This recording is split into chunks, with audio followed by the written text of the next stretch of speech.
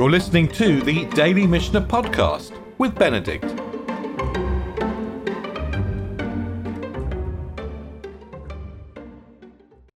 So we're in the 4th chapter of Eruvin, and we're talking about people who've left the Shabbat limit, the Tchum, the 2,000 amot, not of their own will. So, classic example, they're kidnapped by Gentiles, or they have some kind of psychological, maybe they have a mental breakdown, and then they wander outside the limit of 2,000 amot.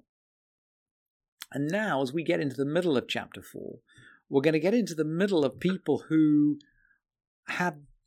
are also playing around on the edge of these boundaries, but not because they're forced to do something against their will, but just because they don't know what's going on. There's a passive lack of intention rather than an active lack of intention. And we're going to explore these cases. But let's jump into the Mishnah, and then we'll understand what's going on. My explanation may not have been perfectly clear, but I think it will become clear as we're going on. So this is not someone who's being kidnapped. This is someone who's on a journey, and he hasn't quite got to the town when Shabbat's coming in. And so he's going to sit on the edge of the road and make his Shabbat station there because he doesn't have anywhere else to go. Okay, let's go. Misha yashav baderech. He sat down by the side of the road. Ve'amad, and then he stood up. Ve'ra'av harehu samuch la'ir. He stands up, and this is after Shabbat comes in. Remember, when we learned the halachot about setting out the tchum, setting out the Shabbat station. The important thing that matters is where you put your eruv when Shabbat comes in. So when Shabbat comes in, he intends to be outside the town. He sat down. He sat down outside the town. Then, after Shabbat comes in, he sees he's near a town. And Rabbi Meir says, Hoil velo haytach kavana lechach. He didn't intend to go into it. Lo yikanes. He didn't have an intention to spend Shabbat in that town. He can't go in. Divrei Rabbi Meir. Obviously, if the town were within 2,000 amot, which it seems to be, he can just about get to its limit. But, for example, he can't walk round the whole of it because his 2,000 amot aren't centered in the town. His 2,000 amot are centered at a point right at the edge of town. And Rabbi Yudah is going to disagree. Rabbi Yudah Omer, Yikanes. Rabbi Yudah says he may enter it. Maybe Rabbi Yudah has got a presumption that if he had known he was going to be within the boundaries of the town, he would have determined to make his Shabbat station there. Maybe that's his presumption. Amari Rabbi Yudah. Ma'asehaya. Rabbi Yudah is going to prove this from an incident. Ma'asehaya nichnas Rabbi Tarfon below mitkaven. Rabbi Tarfon once entered a town, even though this was not his intention. So when did he do this? Well, the Gemara actually gives the narrative, and it's worth going through this because the Mishnah is completely incomprehensible unless you have the Gemara. Unless you have the Gemara in this place. So let's have a quick look at the Gemara. Tanya, it was taught. Amar Rabbi Yudah Ma'aseh Rabbi Tarfon Shehayam Mahalech Baderech Vechashchalo. It's really nice. The Gemara explains just a little bit more detail what's happened. This is the general case. It once happened that Rabbi Tarfon was walking along the way, and night fell on him. So this is night fell on him on Erev Shabbat. Velan chutz la'ir, and he spent the night outside the town. This was pretty common in those times. There's lots of stories about people sleeping on the street outside town. L'shacharit matzuhu ro'evaka. In the morning, cowherds found him, and Amru, they said to him, Rabbi harei ha'ir lafanecha, Master, the town is before you. Hikanes, enter. Nichnas v'yashav beit hamidrash. Vedarash kol hayom kulo. He entered, he sat in the study hall. This is an amazing story, right, about a visitor to your Beit Midrash. He just wanders in from outside town. He entered, he sat in the study hall, and he taught the entire day. And I mean, it's a wonderful story. I wish Rabbi Tarfon would walk into our shul and just teach all day. But Rabbi Yehuda is choosing to prove his halacha from an event, from a maaseh. And we've talked before, as we've gone through the Mishnayot of Shabbat, about the fact that there is tension at this point. This is the first generation after the destruction. And they're asking the question, well, where does halacha come from? How do we know we're learning the right halacha?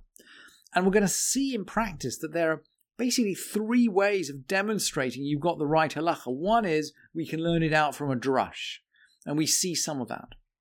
The other way is to say, look, I heard it from my teacher. And we've seen some of that, and Rabbi Eliezer is particularly fond of that approach. But the third method, and I think might be the first time we've seen a third method, the third method is to prove from a maaseh. We prove it from an instant. I suppose that's similar to hearing from a teacher.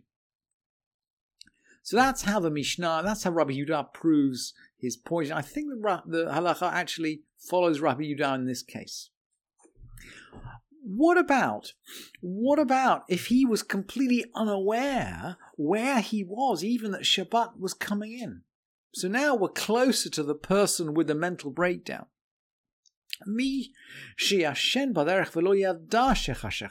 Someone, he's sleeping on the road and he doesn't even know that dark is coming in.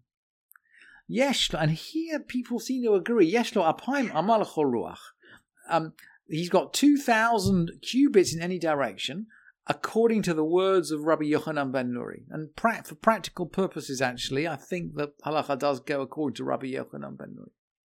For Chachamim Omrim, the sages say, Ein lo ela arba amot. He's only got 4 cubits. In other words, once he wakes up from his sleep, he can only move 4 cubits in either direction.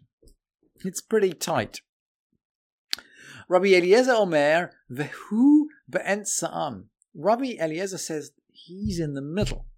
Let's remember that and come back to it. What does it mean he's in the middle? Rabbi Yehuda Omer, La'ezer ruach sheyir seyelech. He can move any direction he likes. Umodeh Rabbi Yehuda she'im berar lo she'eno yachol lachzor. And Rabbi Yehuda says, look, he can move in any direction. But he seems to agree once he's chosen a direction, he has to stick with that one, i.e., it's one choice. One choice. And let's look at the diagram just to understand what is going on. The sages say, and by the way, the Gemara here attributes the words of the sages to Rabbi Meir. So the sages say he's got 4 amot l'chol ruach in each direction. Effectively, he's got an 8 amot diameter circle. And Rabbi Eliezer says he's in the middle. He's in the middle. And Rabbi Eliezer means he's in the middle of his 4 amot. In other words, he's actually got a 4 amot circle, effectively 2 amot in each direction. He can barely take a step, according to Rabbi Eliezer. Half the size of the space that the sages or Rabbi Meir give him. And Rabbi Yehuda, remember, Rabbi Yehuda said he could move 4 amot in any direction. So look, the red spot I've given you on this diagram is the person. Rabbi Yehuda says, look, you could go 4 amot left or right or up or down. Effectively, you've got 8 amot total diameter. Effectively, you've got it, but you can only choose once. That's essentially the words of Rabbi Yehuda. La'ezer ruach she'yirtzeh yelech. He can go in any direction he desires, but he agrees that once he's chosen his direction, he may not go back on it. So Rabbi Yehuda essentially allows him to choose one of those circles or any other circle like it. But one of those circles like it, but only one of those. Only one of those. Let's keep going, and we'll deal with a slightly more close. We're going to run very quickly over a slightly more complicated example. let's think about two people, some of whom, these are all people sitting on the road outside the town. So we're in the model. We're in this model. We're in this model, either 4 cubits or 2 cubits. We're in the model sitting outside town. But there's more than one of us. We're a group. Hayu Shnaim, there were 2 people. Miktsat amotav shel zeh b'toch amotav shel zeh. Some of his cubits entered into the cubits of the other. And look, meve'in ve'ochlim be'emtza. Look, they could bring lunch. They could bring their dinner and eat in the middle. They could eat together. U'bilvad shelo yotzi zeh mitoch shelo l'toch shel havero. As long as they didn't carry anything out from one person's space into the others. Let's have a look. So actually, I've drew you 3 people here, but look, you can see one person sitting there, and look, there's a middle person sitting there, and look, there's some overlapping space. So they can carry, right, into some sort of common area, and they can have Shabbat dinner together. And you'll see, by the way, that the first person and the third person never overlap. They both overlap in the middle, but the first and the third never overlaps with each other. Let's pick that up in the Mishnah. So there were 3. Hayu shlosha. The middle one was swallowed up between them.